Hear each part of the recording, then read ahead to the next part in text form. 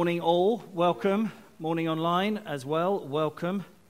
Morning if you're watching this in a few months' time. Where have you been? But anyway, you are welcome. That's that. I don't want songs. I want that. Okay.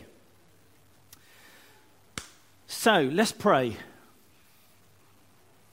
Father, we want to hear from you this morning on this a special day. It's not in any kind of church calendar, but what a thing to be celebrating fathers. And God, we are aware that for many people, celebrating fathers is associated with pain because of lost fathers, because of absent fathers, abusive fathers, because they feel a failure themselves maybe as a father,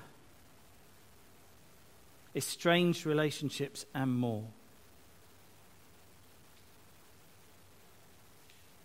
And then there's you. And you never look at all that pain and say, it doesn't matter. You never look at all that pain and say, come on, you should be over it by now. You just look and then it just all becomes subsumed. It all becomes like, they're like drips of water, and then there's just a gush, a torrent of love from you. And God, for those people who struggle to receive your love, may that change today on Father's Day. Thank you, Lord. Okay, well, we are still in Colossians, but the good news is Colossians is like all about Jesus, and Jesus points a lot to God, who's a father. So the theme of today, like every other day of the year, is Father's Day. Every day is Father's Day, right? It's like when our beloved Anglican friends celebrate Holy Week. There's the other 51 weeks, right? They're all holy. So that's we love them. That's not an issue. It's like today's Father's Day. Every day is Father's Day. In God's calendar, every day is Father's Day, which is a wonderful thing, except Mother's Day, obviously. Apart from that day. Before we get into a theological complex argument over that one, let's move swiftly on. If you've got your Bibles with you, which I know people are now very much in the habit of bringing them with them, so to be able to make notes, we are going to go to this here. This is Colossians. We have finally, after 5 weeks, made it out of chapter 1, and we are scorching our way, a verse at a time, into Colossians chapter 2. I'm going to read it first of all, and it's on your screens. This is the NIV. I want you to know, this is Paul speaking to the church in Colossae, I want you to know how hard I am contending for you and for those at Laodicea, and for all who have not met me personally. My goal is that they may be encouraged in heart, united in love, so that they may have the full riches of complete understanding, in order that they may know the mystery of God, which is Jesus, in whom are hidden all the treasures of wisdom and knowledge. I tell you this so that no one may deceive you by fine-sounding arguments, for though I am absent from you in body, I am present with you in spirit, and delight to see how disciplined you are and how firm your faith in Christ is. So, first thing I did was went, huh?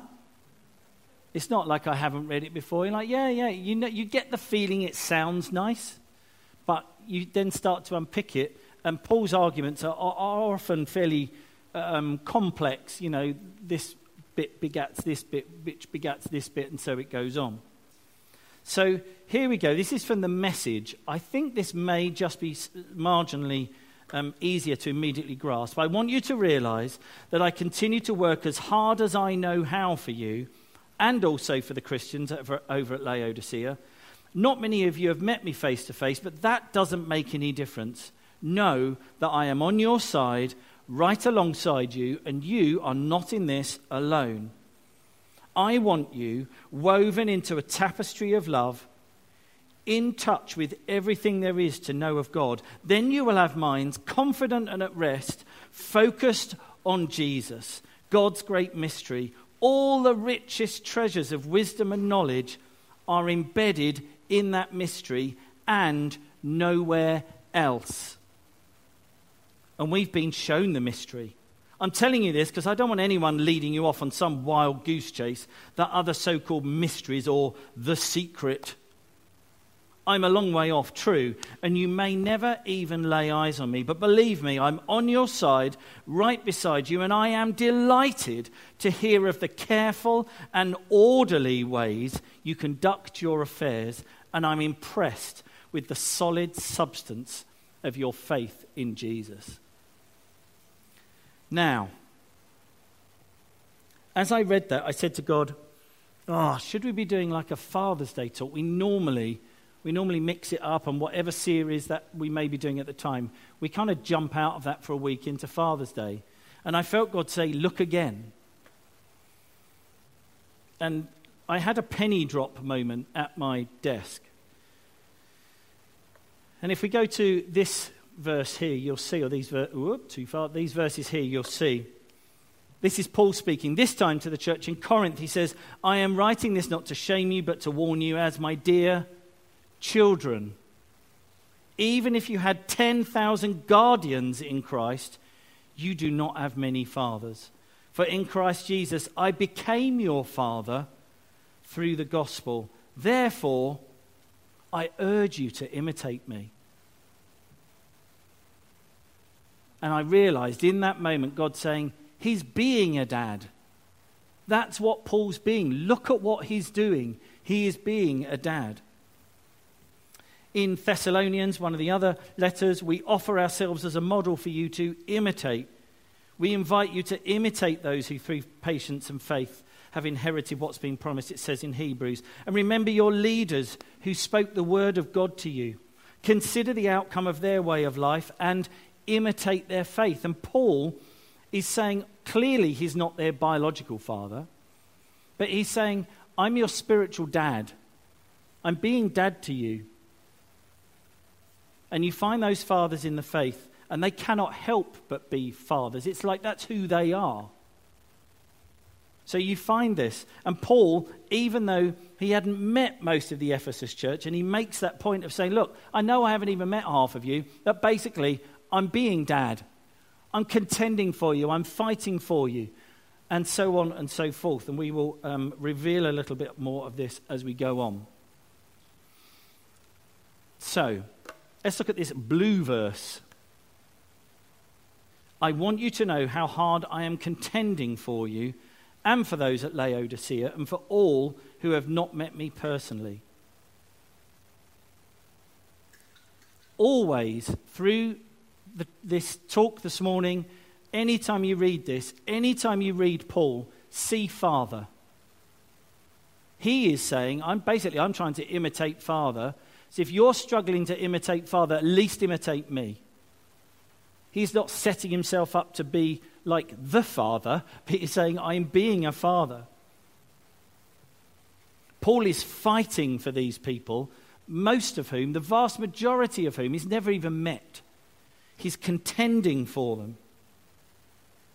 Now, this word contending, actually, when you look in different translations, pretty much every translation of the Bible translate this original word differently. And the original word is actually agon. And it meant a place of battle, an arena, a stadium, Colosseum. Now that means literally it was one of those, and figuratively. This is actually where we get the word agony from. To agonize. Because we are contending. And Paul says, in fact, one of the translations says, I agonize for you. I'm contending for you.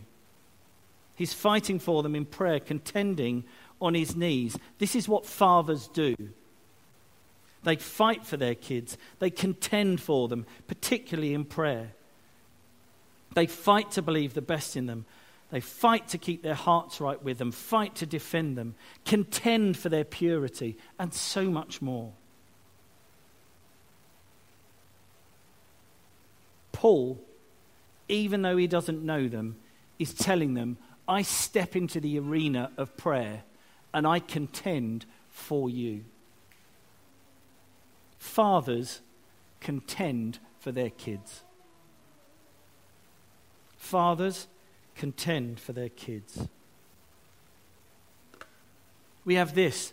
Paul goes on to say, my goal is that they may be encouraged in heart, united in love. So this is what he's contending for. So they may have the full riches of complete understanding, in order that they may know the mystery of God, Jesus, in whom are hidden all the treasures of wisdom and knowledge. So in the Passion Translation, it says this: I am contending for you, this is what Paul's praying, that your hearts will be wrapped in the comfort of heaven and woven together into love's fabric. This will give you access to all the riches of God as you experience the revelation of God's great mystery, Jesus. Paul's aim here, he's not trying to control the Colossians. He's not saying, do this. You must do this. You have to do that. He's not trying to get them to do what he wants, but instead, he's trying to remind them, don't forget to know the one that we all know. Don't forget, it's all about Jesus. Hold fast to the truth. The Britons who went and planted in Dover, God bless you guys, we love what you're doing down there in Dover. When their kids leave the house, they say to them, remember you're a Briton. I love that. I love that. That's a dad job. Doesn't mean mums can't do it. This is what Paul's doing here. He's saying, remember what you stand for. Remember what you're about. Remember who brought you into all this. Good fathers, they point and then they walk with. They don't give orders and then drag. Fathers help their kids to hold fast. So what is it that Paul is trying to get them to hold fast to? Well, no surprises. Colossians. If ever someone asks you a question about Colossians and you're not immediately sure of the answer, guess Jesus. Okay, you're probably going to be right, because it's like this book is obsessed with Jesus, which is a great thing. So it's like this idea of this mystery, it says, in whom are hidden all the treasures of wisdom and knowledge, this mystery of God, who is Jesus. And it's like a treasure map of old has been lying in a dusty cupboard and has now been found, and you kind of unroll it and blow the dust off. And Paul invites them, says, oh, I found this treasure. Come with me. Come and find this treasure for yourselves. And the treasure, of course, is Jesus himself. He is the treasure. Tom Wright, wonderful theologian, if he's being super theological, he writes as N.T. Wright. That's for the hardcorers. If not, head for Tom Wright. He says this: Christianity, says the old slogan, is Christ.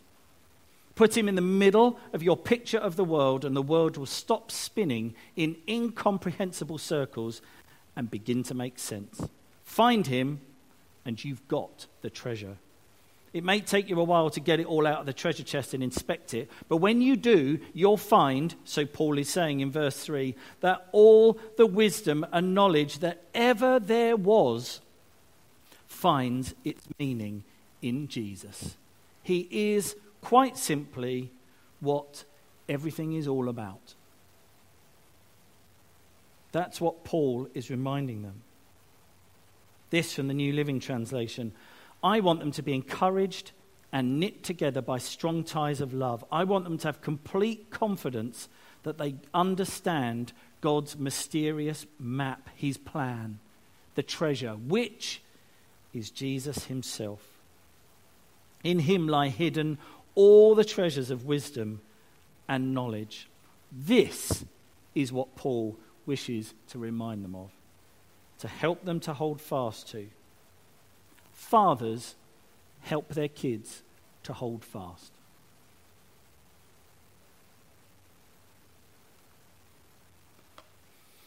Tiny little verse. He says, I'm telling you this. Why am I telling you this?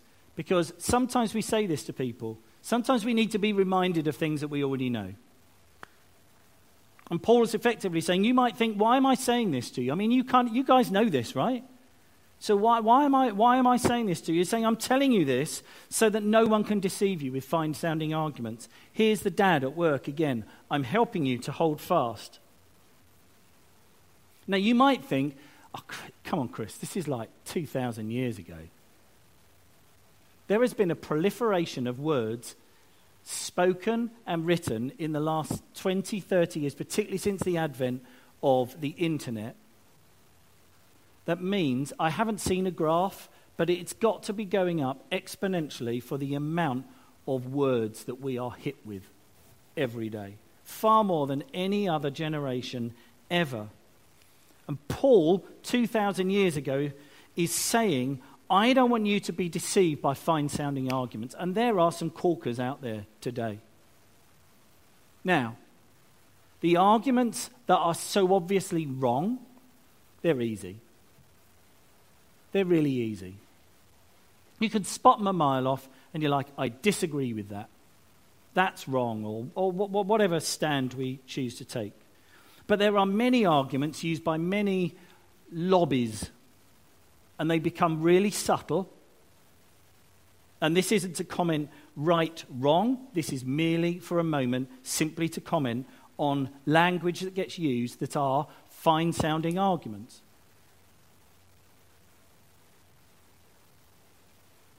How about this one? You don't have to be part of a church to be a Christian.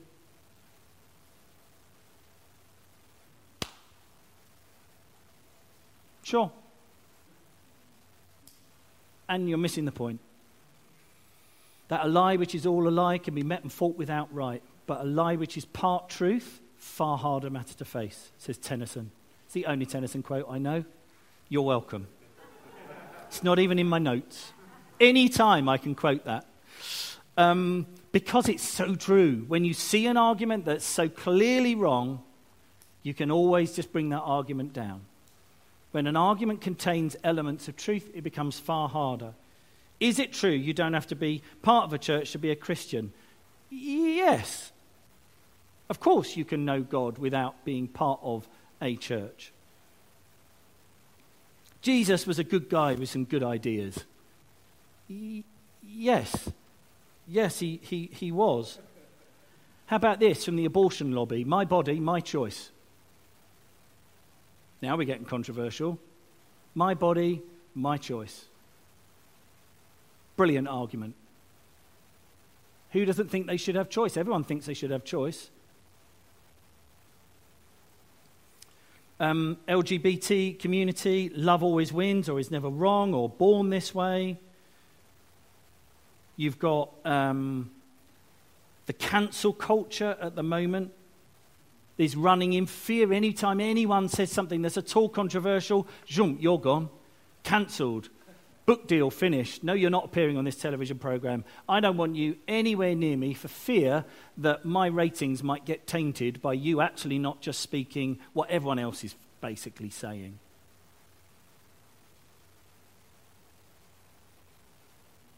Fathers help their kids to hold fast.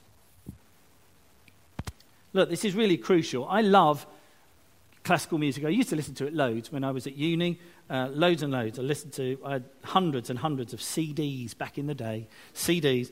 And I remember there were some works that I loved so much that I had them on vinyl, and then when CDs came out, I then bought them on CD as far as I could. There were only like a few.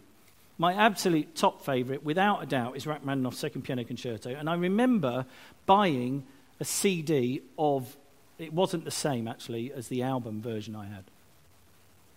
And I remember when I listened to it, I remember thinking, oh, this bit's a bit fast. Oh, this bit's a bit like jumpy and agitated. Oh, this bit doesn't sound quite right. And I remember commenting on this to my dad actually. And my dad said, the one we listen to first is invariably our favourite.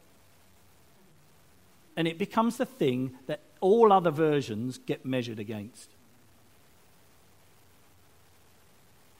Paul is reminding them of their first love, what they know, what they have been taught. He is pointing to the anchor they have in Jesus. He's pointing at it and saying, it's Jesus, while Paul's actually going like this and stamping it further into the seabed to make sure it doesn't slip. What a responsibility we have as fathers to help our kids hold on to what is right and what is true. Not to control them, but to model it and influence them through having a heart that is unquestionably for them. Great example. Talking about sex and identity is absolutely crucial. I may have this wrong, but I feel that there is something of the father, a father, that seems to call out the identity of the children. According to Shai Fairley, Warden University in the States, in a national survey of teens, 80% said their decisions about sex and relationships are influenced by what their parents told them. And if you have children who are young enough, do not leave sex ed to the schools. You are absolutely reneging on your responsibility. I say it that strongly. Whichever voice your kids hear first, that is the one against which all other views will become judged. Very quiet in here. The Rochester Area Fatherhood Network, it's not in this country, this is the States.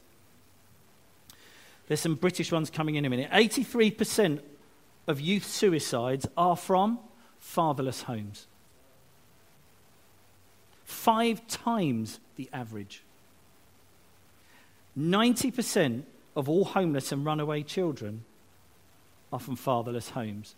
32 times the average. 85% of all children who show behaviour disorders, 85% come from fatherless homes. That is 20 times the national average. 80% of rapists with anger problems come from fatherless homes. 14 times the average. 71% of all high school dropouts come from fatherless homes. That's 9 times the average. Get this one, daughters of single parents without a father involved are 53% more likely to marry as teenagers. To have children as teenagers, 711% more likely to have children as teenagers. And 164% more likely to have a premarital birth. Bringing it home. Lads need dads. What a fantastic organisation. I encourage you to go and look them up. In this country, 1.1 million children are growing up without a dad in their lives. 1.1 million children are growing up without a father in their lives. Young men in prison in England and Wales, 76% grew up without a dad in their lives. But you're right, they're just a bit irrelevant. I think it's just, they're a bit of an optional thing. How often do we see in the press, in kids' cartoons, in kids' programs, that the dad he's all right, he's well-meaning, but he's a bit of an oaf, a bit of a muppet. I mean, what does he know, honestly? Good grief, even in Peppa Pig, the dad just basically laughs at nearly everything. Never actually really says anything useful. And I quite like Peppa, well, not so much anymore, but I quite like Peppa Pig when I watched it with my kids. You want to know what society thinks about fathers? Look for men's birthday cards or Father's Day cards. You'll get the picture. That's how men are viewed. That is how men are viewed. How key fathers are in helping to establish truth, right from wrong, identity in a child, helping to keep their kids effectively on the straight and narrow, by love. And that's what Paul is doing here. I'll say it again. Fathers help their kids to hold fast. You could rephrase that and say kids need their dads to help them hold fast. And as we see here, I think that statistic that says about the number of girls who don't have a dad at home, who will then potentially go and marry in their teens or become pregnant in their teens, my guess is they're missing the love and affection of a dad. and they go looking for it somewhere else. I know this will be sensitive for some people. I'm doing my absolute best to tread as delicately as I can. Please know I'm really not trying to tread on anyone's toes. Nearly everyone's got father issues of some description. We all have. It's way more of a pandemic than COVID. Way more destructive. Right to people's identity.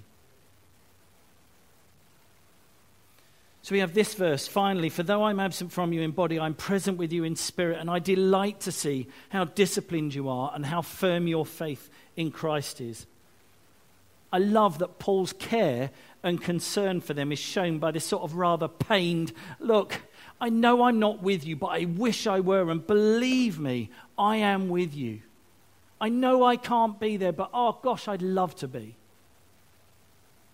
Rob Parsons, it's not my notes, but Rob Parsons, in his book, The 60-Minute Father, says that he gets a number of dads say, well, I want to be my kids, but I can't for whatever reason. Work or estrangement, whatever.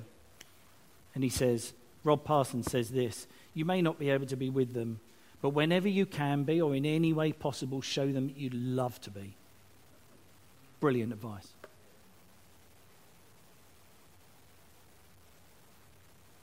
So as parents, we have to let our kids go, but it's like we are with them. Anyone who has released a child into their first day of school, you know that feeling that you're with them, right? We used to call it at Kingsnorth the Tears and Tissues Day.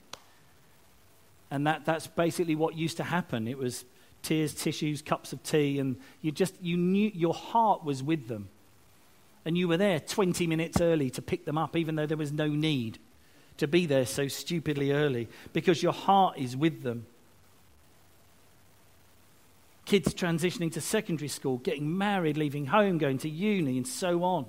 The first time you let them out in the evening. We know that feeling of letting our kids go.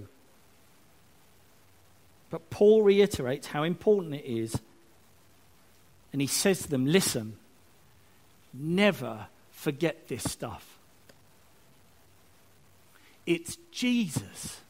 He got you into this. It's all about him. He is the treasure. He is your wisdom. He is your knowledge. He is your love. He is your model of the Father. It's Jesus. It's Jesus. It's Jesus. Now go and have a nice time.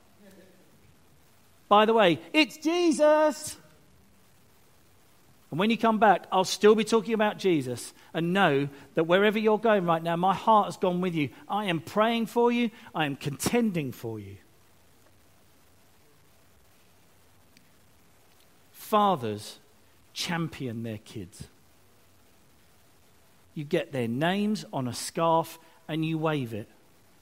Something I am still learning to do. However, I could learn a thing or two from this man. I only wish we had clearance to show the video. This is Bert Laclos. Yeah. I can't do his South African accent. I've tried. I practiced at home.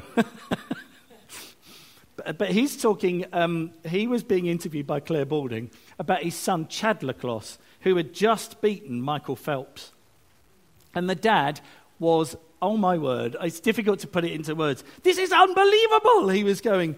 And then what they did was in the studio, they were cutting to shots. So while he was being interviewed, they were cutting to shots of the three medal winners, like walking around the edge of the pool up to the podium and this kind of thing.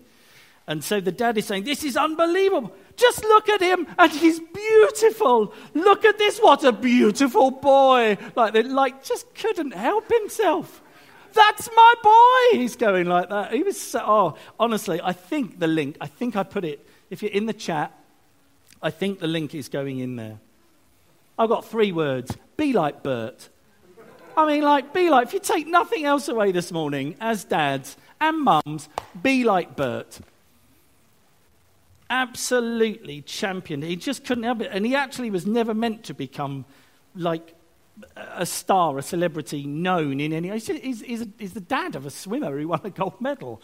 You don't normally get those, but he was so effervescent and enthusiastic about his son. Do you know that son, I bet, has virtually 0 identity issues. He knows he's loved. He knows his dad is a safe space. He knows about the straight and narrow. Absolutely.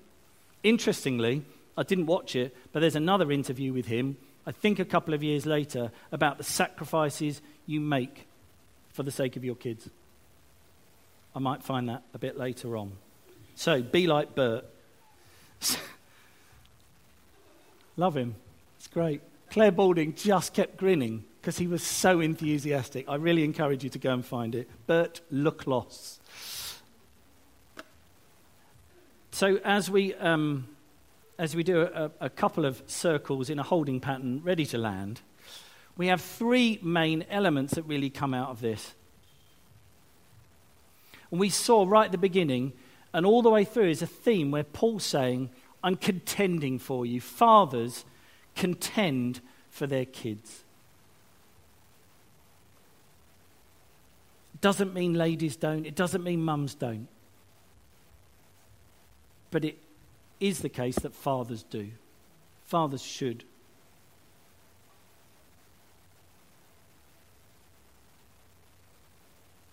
Number 2, fathers help their kids to hold fast. The voice they hear first will be their favourite. The belief, the value, the opinion, the truth they hear first will be the one against which all other truths are measured.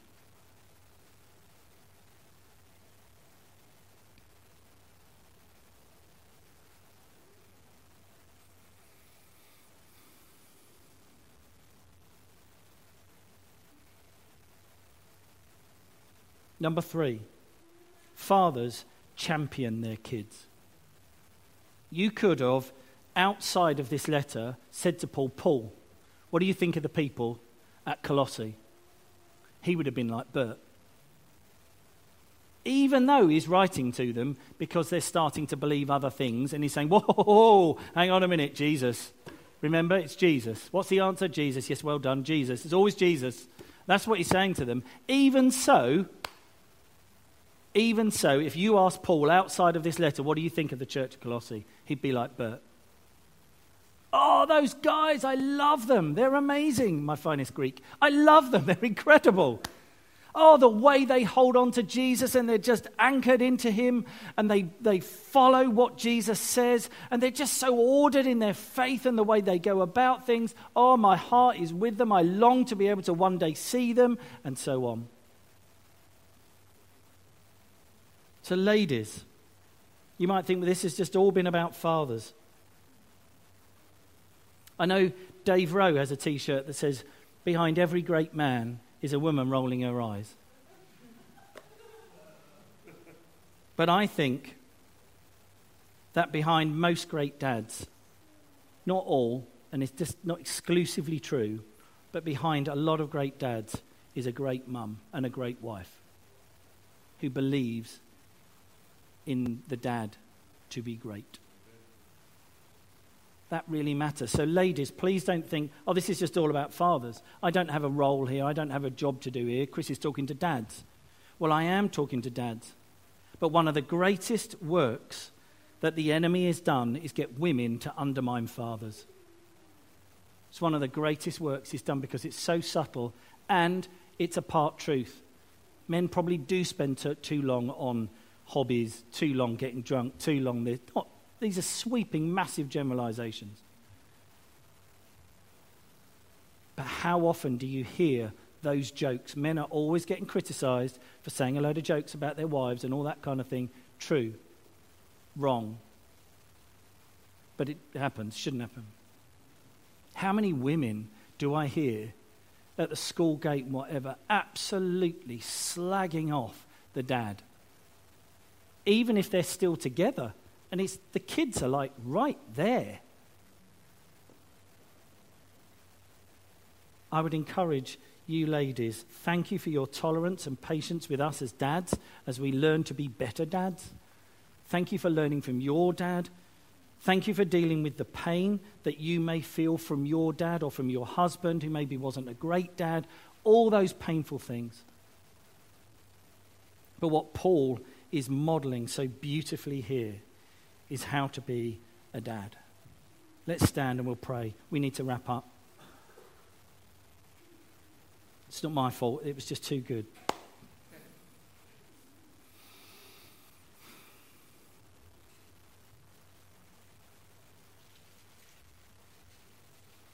Father in heaven, how we love you. We lift your name in all the earth. Let your kingdom be established in our praises as we sing. Father, you set yourself up as Dad. We've talked about this so many times. You could have been the great potentate.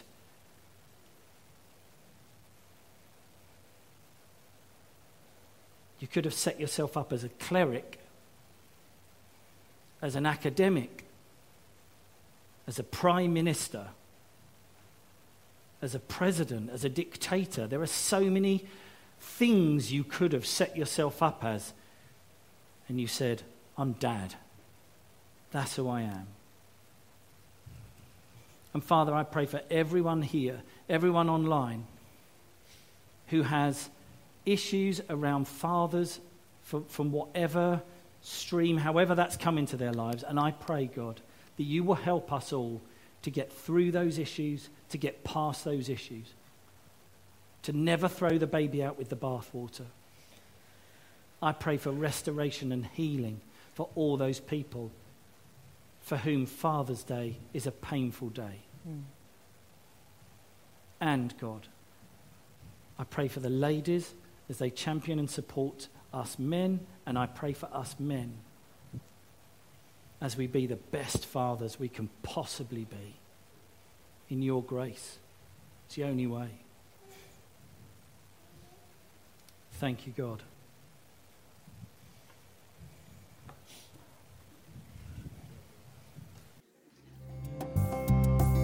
Thanks for listening to our podcast today, and we hope you enjoyed it. For more information, visit ashfordvineyard.org, or maybe drop into something if you're nearby.